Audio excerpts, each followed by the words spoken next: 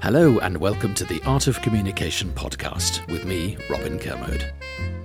Have you ever wished you could become a confident speaker or presenter? Then why not join my online masterclass, Speak So Your Audience Will Listen. In 10 easy-to-follow modules, you can become a confident and authentic speaker. For more information, visit robinkermode.com.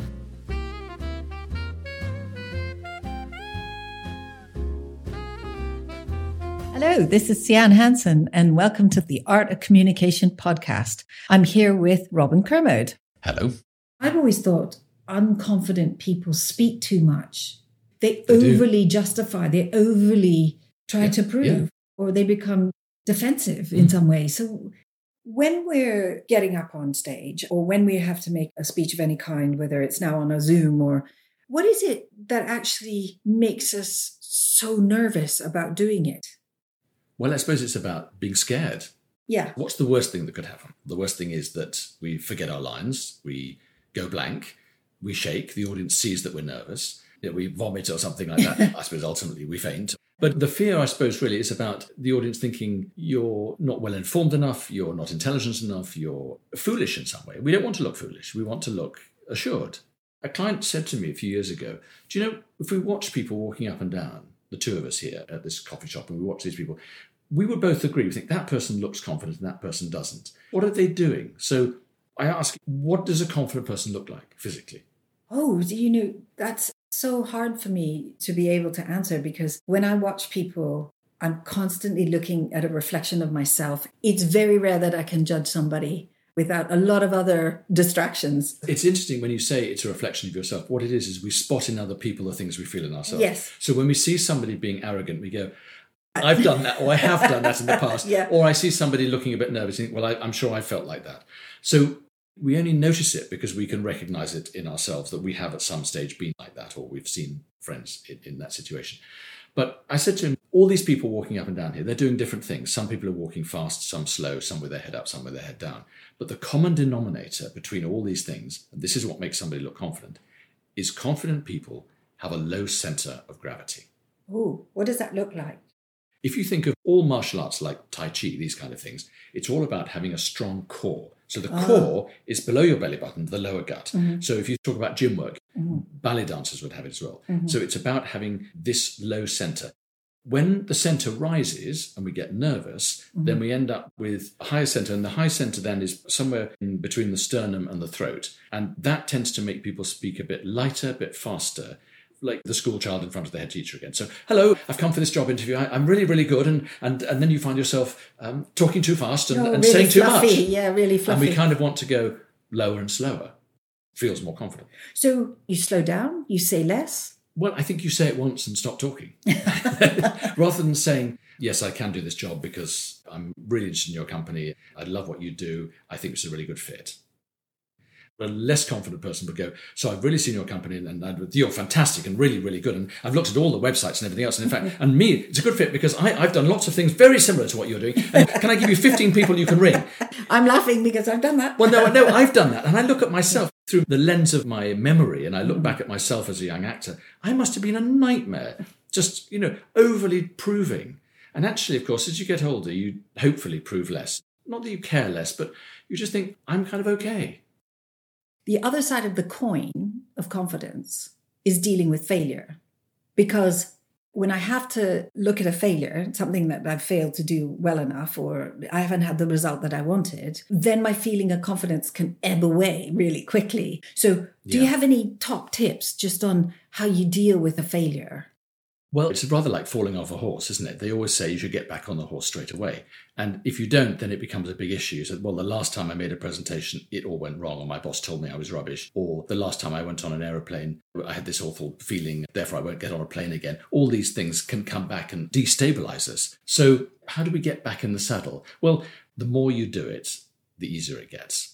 I don't feel nearly as nervous as I did the first time. I remember the very first time I ever stood up in front of an audience. I was teaching a drama class, actually. And I thought, why would these people want to listen to me? Why? And then I stood back and I thought, well, I have been doing this for 30 years and maybe I have some knowledge, but I still felt incredibly vulnerable. So I think in terms of communication, we do feel that we lack confidence at all sorts of stages in our lives. And there's no doubt that the more you do it, the easier it gets. So if there was a failure, it's just know that it was a one-off moment, go back into the fray, do it again. Well, of course, there's the apocryphal story of Winston Churchill fainting on his maiden speech in the House of Commons. Now, whether that actually happened or not, I don't know, but it's symbolic of how even great people, whether they're singers or sports people, whatever, they've all had failures. I remember when I was giving a small presentation to a school, and this young 13-year-old girl said to me, I just could never get up on stage and do it. And I didn't really know the tools to give her the confidence. I think there are some physical tools and there are some mental and emotional tools. If we started on the physical, the fear, of course, is from the visible signs of what an audience sees. So they see us shaking, they see us looking nervous, they see us blushing, they see us going too fast and all the fight or flight responses. So, of course, the body is preparing you to run. Well, you can't run because you're having to give a speech or go for this job interview. So we have to find physical ways to suddenly make us feel more grounded again. There are a couple of simple things I think work really well. And the first one, we talked about this, I think, in another podcast, is the hands in prayer position. How do you make your voice Because it does release your voice, but it's also a very good one when you're about to give a speech or go for an interview. You probably don't want to do it in front of other people, but it's not too embarrassing, but it might look a bit odd. So basically, like in a prayer position, you put your palms together with your fingers pointing upwards and your forearms are parallel to the floor. What you're going to do is you're going to take one breath in and then push the hands together. Yeah, he's doing it right now. He looks a bit odd. Yeah, you don't want to do that in front of other people. But basically, by pushing in, you're causing tension in your shoulders and the muscles in your upper arm. And you're using up some of the adrenaline, the excess adrenaline that's in the muscles. If you don't use it up, it's going to make you shake. So by squeezing this together, you're getting rid of some of the excess adrenaline. And the good thing, of course, by doing that, is the subconscious brain is asking you to move the muscles to run. So if the subconscious brain feels you moving muscles, then it stops producing adrenaline and the whole cycle stops. Another thing you can do is to push a wall, but it's the same idea. So you stand about an arm's distance away from a wall, solid wall. This is not a partition wall, a solid wall. You don't want to push something over. And you can take a big breath in and push the wall as hard as you can. So the wall is taking all your tension. And when you stop, all the muscles feel more relaxed. And also your voice is freer as well, so you sound more confident. So if those are the physical tools that you can do... Those are sort of instant tools. Those are the instant tools. I think it's also prep.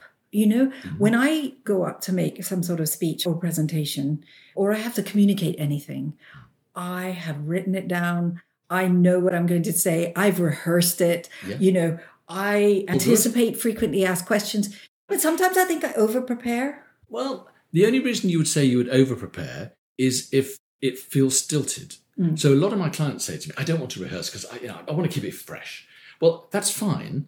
I think it can be used as an excuse sometimes. What actors do, of course, is they rehearse and rehearse and rehearse. And then when you go to see them, they look super relaxed because they make it look like it's the first time they've ever said it. And I've worked with people on town halls where they're doing the same presentation to different parts of their company, this kind of thing. Right. And they say, but by the time the fourth time I've done it, it just feels I'm bored by it. It's really about being present. A lot of confidence is about being in the moment and being present. If you give a speech and it goes well, you think, I can try and recreate that. But actually, you have to create it again from new. So even if we structure our speech and we do all our research and we've got everything that we want to say, sometimes I've heard speakers who stick to the script, but they don't really sound authentic or confident. What is it that they need? What's the extra they need? It's about being adaptable, because maybe you look at the audience and you think, do you know what? I don't think the way I'm telling this is right today. Maybe I just need to give you the top line of it and not go into so much detail. So you're kind of reading the audience? So you're reading the audience. This would be very true of an interview, wouldn't it? A job, maybe where there's sort of 3 or 4 people around the table. You look around thinking, they're not really getting this. Maybe my light-hearted joke that I had prepared is just wrong now, so I won't say that. So we do need to be adaptable. It may be you turn up for a pitch, for example, and suddenly as you walk in there, they go, actually, we're running late. Give it to me in 2 minutes. What's your elevator pitch?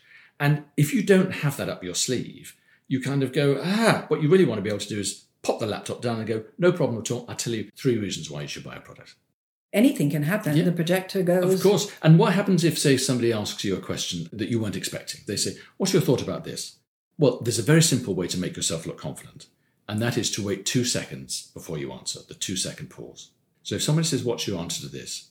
Even if you know the answer straight away, if you say bang with the answer, it sounds like you don't really value the question. And it can make you look a bit arrogant or over-rehearsed, as we've said. But if somebody asks you a question, your face is saying, that's a good question. How do I phrase my answer in this situation in response to the way you've asked me? And then, of course, you come across as considered and confident. So what you're saying is have your set speech, know the general themes, but when you're in there, feel confident enough to be able to adapt. Yeah. And when you're taking Q&A, be okay with pausing, saying, I don't know, or saying, actually, good question. Pause to think about it and deliver. Because then you look considered, and if you look considered, you look confident. And of course, the more you do it, the more relaxed you are. If you go for one job interview a year or one job interview in 10 years, it's going to be big for you. Often when we're young, we think, well, when I'm older, I'm going to feel more confident. Well, I've worked with senior management leaders in their maybe late 40s to late 50s, where suddenly, for all sorts of reasons, they're back in the job market again. They've always been on the nice side of the table, the person asking the question. Suddenly now they're on the challenging side of the table. And they say, do you know what? I haven't answered a question. I haven't had to prove or justify myself for so long now that I feel like a schoolboy in front of the head teacher. Do you know, I was on the good side of the table recently, and this, he was about 56, and he'd always been in positions of great influence and power, but he was going for a non-executive role on a board. He was so nervous. He leaned back in the chair, arm over the edge of the chair. He was acting confident, but underneath it all, you could see that he was terrified. And I was confused. Well, clearly he'd been in positions of great responsibility. So the key here is when you're outside of your comfort zone or doing something new, you might have to use a bit of fake confidence. Can you appear to be confident when you're not really? I think I'm talking my own book here. Well, there is that fake it till you make it. There's definitely that. It's about being grounded. So, for example, we've done the prayer position one, which is basically when the nerves are taking you off, you pull yourself back again. I think the best way to make yourself feel grounded is a very simple breathing exercise. We've talked about this on other podcasts. Very simple, is you breathe into your lower stomach. And you can do this whilst you're waiting to speak or whilst you're waiting at a job interview. Is you breathe in for a count of 3, slowly, and out for a count of 3 times, so 18 seconds, into your lower stomach. It slows your heart rate down, but it makes you feel grounded. If a person walks in the room, let's say they've done your breathing exercises and they've pushed the wall and they're walking out onto stage, there must be a fine line between walking out on stage and appearing grounded or arrogant. Arrogance is never attractive. Real confidence is attractive, but arrogance isn't. Because arrogance is a kind of, I'm better than you status. I'm more important. So we all know that scenario, don't we? A stranger walks in a restaurant and it's kind of, hello, I'm here. Yeah. And she could be standing there waiting for the room to look at her. They were even talking to the maitre d' and going, I want my usual table, when they haven't booked one, this kind of thing. And we're all sitting there thinking, we know you haven't booked. Please don't give her a table. So you're kind of wanting them to go, I'm so sorry, madam, or so sorry, sir, we don't have the table. And you kind of think, yes, So what kind of person do we want to walk into that restaurant? Somebody who is comfortable in their own skin. And you can do these exercises that make you appear grounded. Those are basically last-minute fixes. How you feel comfortable in your own skin is really 30 years of therapy, and we don't all necessarily, we have a short podcast today. I met somebody recently who, when I asked them a question, they said, I don't know. Have you ever come across that? Well, the I don't know is brilliant, because what most people say is, sorry, I don't know, or I should know, really good question. Right, okay, no, I don't. But actually, if you say, I don't know, you're not saying, I don't know anything, therefore I'm stupid, or therefore I'm not clever enough. You just say, I don't know that.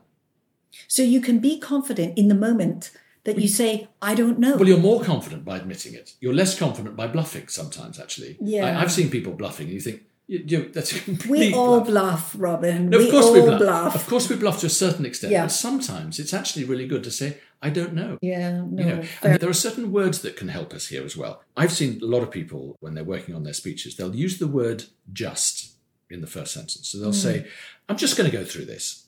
And it's like saying, I'm just going to waste your time for the next 5 minutes. Not great. Much better to say, I'd love to tell you about this morning. Mm-hmm. So there are certain words we can use that make us appear more confident as well. And that's in the writing of the script. And we go back to structure. It is that. It's also the mindset. The mindset is, I'm happy to be me is what it really comes down to. Not in an arrogant way, but I don't have to prove anything. I'm enough. Yeah. So what this whole podcast really comes down to is that you have to trust that you're enough. Yeah. And I remember when I was about 18, my younger brother and sister had tennis cups all over the house, and they were tennis players in the local county.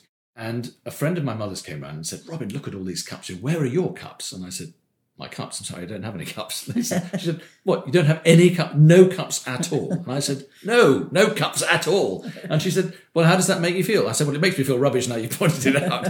But actually, it made me think. And I went down with my pocket money the following week to the town, and I bought myself a small cup, like a classic little cup you might win from a club, and it's got a little black base and then maybe 2 inches high little cup on it.